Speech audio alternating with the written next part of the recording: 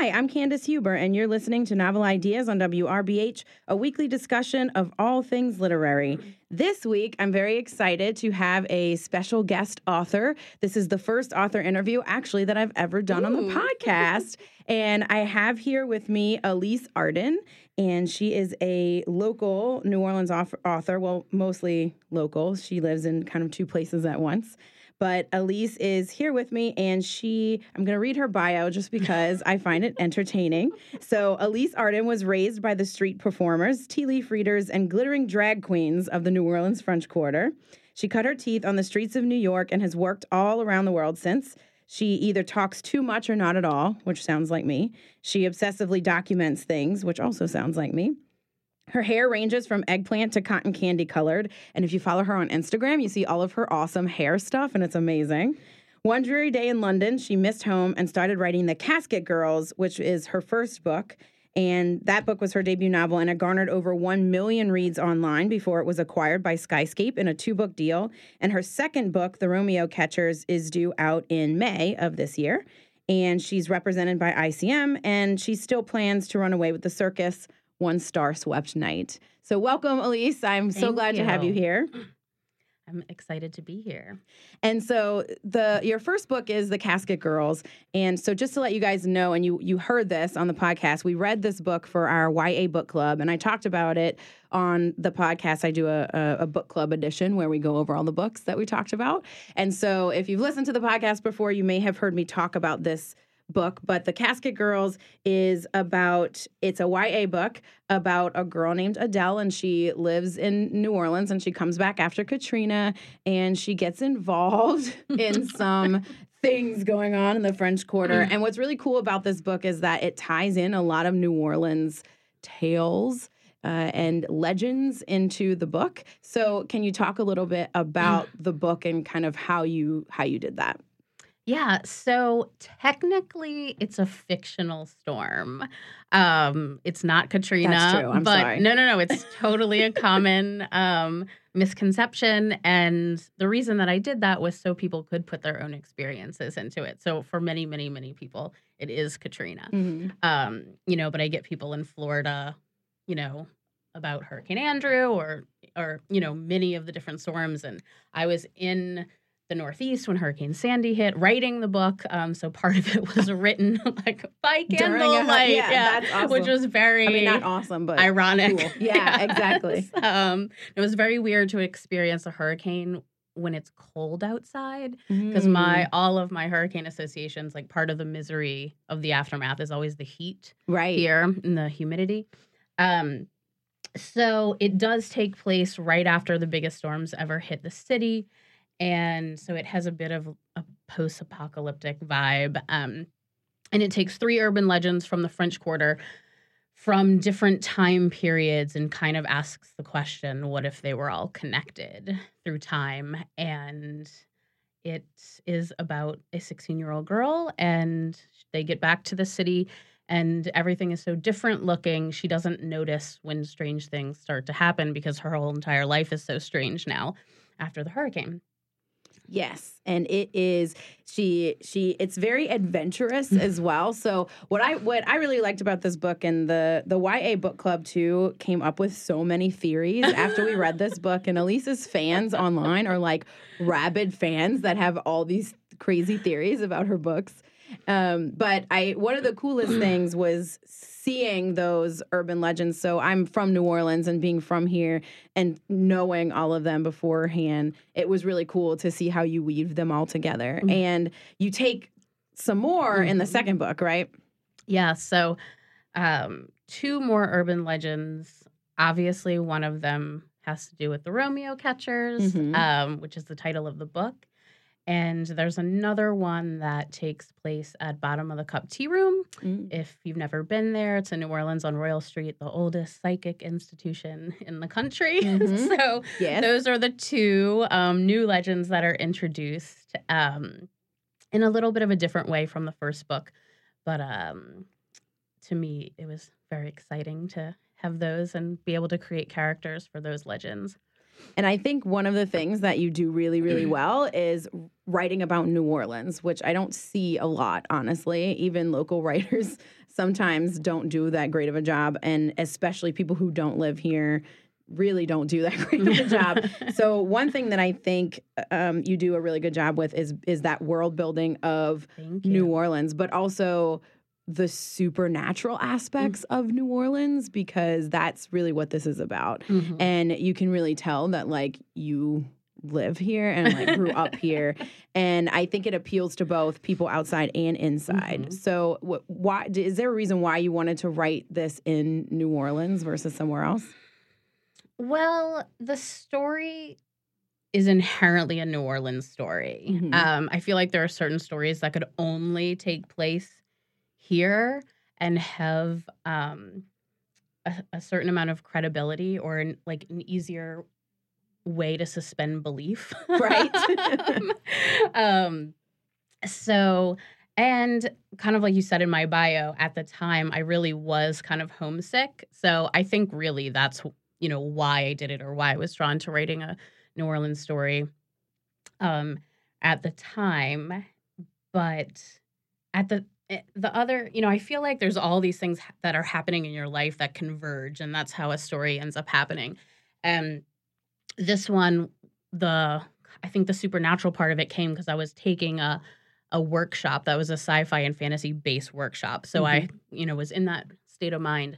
And at the same time, I was doing all of this just research on the Ursuline nuns and their role in colonial New Orleans, which was completely independent of writing or anything. It was just personal research that I was doing because it was a subject that I was interested in. And if you know the urban legend part of the Casquette Girls, that it takes place at the Ursuline Convent, the old Ursuline Convent on Charter Street in the Quarter. So I feel the story kind of came about because of the convergence of some of these things happening at the same time in my life. So obviously it would be a New Orleans story if it was going to be about the Casquette Girls. Right, and the Ursuline Convent. And you have a really interesting journey, too, as to how the Casquette Girls came about, because you kind of it was a New Year's resolution, right? So can you tell us a little bit about just very, I guess, brief version of how this book has been in like 3 different formats? Yeah, so it is a bizarre story. So the nutshell version is it was part of a New Year's resolution. I was living out of like hotel rooms and corporate apartments for a long time and was just kind of bored creatively. And one of my friends had suggested, like, why don't you try writing? Because you can do that from a hotel room or an airplane or anywhere. So I made it my New Year's resolution and took a workshop, really started to get into it. I could tell that it was like transforming my life a little bit. Like it was something to get excited about. Like I wanted to wake up at 5 o'clock in the morning and do it before work. Pretty quickly into it. And once the workshop ended and, kind of that point, maybe 2 months after a New Year's resolution where it would start to wane. And I didn't want that to happen. So I signed up on a website called Wattpad, and it's kind of like Facebook for writers, like with an e-reader built in. And you can meet other writers or readers, and you can post your work online. So I wrote the entire first draft of the Casquette Girls serialized in real time online, which completely freaks a lot of people out, writers, when they hear me say they're like, you did this for free? Yeah. Why would you do that? And it went, once I posted the ending, which it took about 11 months for that to happen. I never thought I would get to the end. I never thought it would be a novel. I never thought it would be a full manuscript. But as you were saying earlier, once readers start following it and talking to you, and they're all talking to each other, coming up with conspiracy theories, and, it was really fun. And I met a lot of amazing people. And then after I posted the ending, it kind of went viral online. Definitely not something that I ever anticipated happening. And I published the book myself kind of as part of the New Year's resolution because I was just feeling so creative again and I was learning all these new things and I just wanted to keep doing it myself because it was just this project and going full circle. And then it just kind of kept going crazier. Kept getting crazier. I ended up selling it to Skyscape and it had a relaunch a year later. And it's just been kind of amazing ever since. And now I'm, working on book 3 and working on another book project. And it's just, my life now, which is weird. Which is awesome, too. At least for us who read your stuff. It's great. And yes, and Alys's fans, like she said, went rabid. And they actually purchased her book twice, a lot of them, and read it 3 times because the people who read it online actually did buy her self-published book, and then those same people bought the new book. And at least you added things in between as well, and changed the drafts a little bit too from the self-published to the new version, so that people who read it sort of get something different. Yeah, it's a unique situation to be in. Normally once your book's published and reviewed by everyone under the sun and all of that, nothing's ever going to change. Right. So I didn't want to change anything so drastically to where someone would be confused or forced to buy the new version in order to read the second version. But at the same time, you want to fix some things like knowing what you know now about the second book, or just add some stuff so that way all the readers who do want to read it again, have some extra stuff and some Easter eggs and stuff like that. Yes. And so let's talk about the second book real quick. And I wanted to talk a lot about the first book just because I think a lot of people may not have read it. But the one coming out in May is the second book, and it's called The Romeo Catchers. And I'm gonna read the description of it real quick before we talk about it. So in The Romeo Catchers, it says, tormented by the fate she condemned her mother to and by the lies she's forced to tell to cover it up, Adele, who is the main character, scours storm-ravaged New Orleans for the truth about her family's magical past, but every turn leads her back to the one person she's determined to forget, Niccolo Medici, which we didn't really talk about the Medicis, but I assume that they have a bigger a bigger role in the second one. Not even the multitude of enchanted locks on the attic door trapping Nico within can break their connection. And that is a callback to the first one. And I'm not going to read too much more of this just because if you haven't read the first one, I don't want to know. Kind of spoilery. It's spoilery a little bit. But so there's a bit of a love triangle in your books as well. And the Medicis are the vampire clan that Adele gets involved with. So tell us a little bit about that and the Medicis and what we can expect from the second book.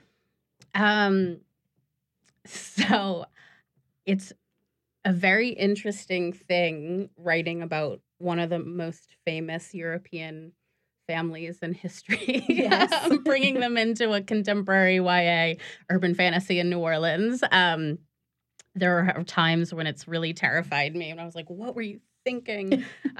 This is so, it is so historically documented and still currently studied. But at the same time, it's something that gets me really excited because I'm a huge history nerd, and Florence is one of my favorite cities. So the Medici family plays a much bigger role. The first book, takes place in the present day, but there's a huge historical plot line and a historical narrator in 1728, I think, in that kind of follows from Paris to New Orleans, that journey. And in the second book, there is a historical plot line, and I don't know if anyone knows this, but it does take place mostly in Italy. So totally different state of mind. So you can guess that there's a different narrator in the second book that's not in the first book. So there's actually 2 different narrators in the second book that aren't in the first book. So I'm really eager to see how people react to that. Yes. But we learn a lot about the Medici's past, particularly Nico and Gabe and Emilio and Giovanna, and kind of some secrets that affect the present day. That is exciting. For those of us who have read the first one, anyway, that's really, really exciting. So Alys's book, The Romeo Catchers, comes out May 23rd. Yep. And please take a look out for that. And if you have not read The Casket Girls, definitely go pick it up. We do sell it at Tubby and Coos, and it is sold at anywhere that you can get books. I pretty much assume it's sold everywhere. And if you're in New Orleans, we're going to have a huge party May 23rd. Yes, so it's going to be awesome. Find me online for all the info. Right? Yeah, in the French Quarter. It will be crazy. And the last book launch for The Casket Girls was so much fun. And so if this is anything like that, it's going to be a great party. So follow Alys. She's on Facebook, Twitter, Instagram, all of the social medias, and pick up The Casket Girls and The Romeo Catchers when it comes out in May. Thank you, Alys, so much for being here. Thanks for inviting me. And you've been listening to Novel Ideas on WRBH. Thanks for listening.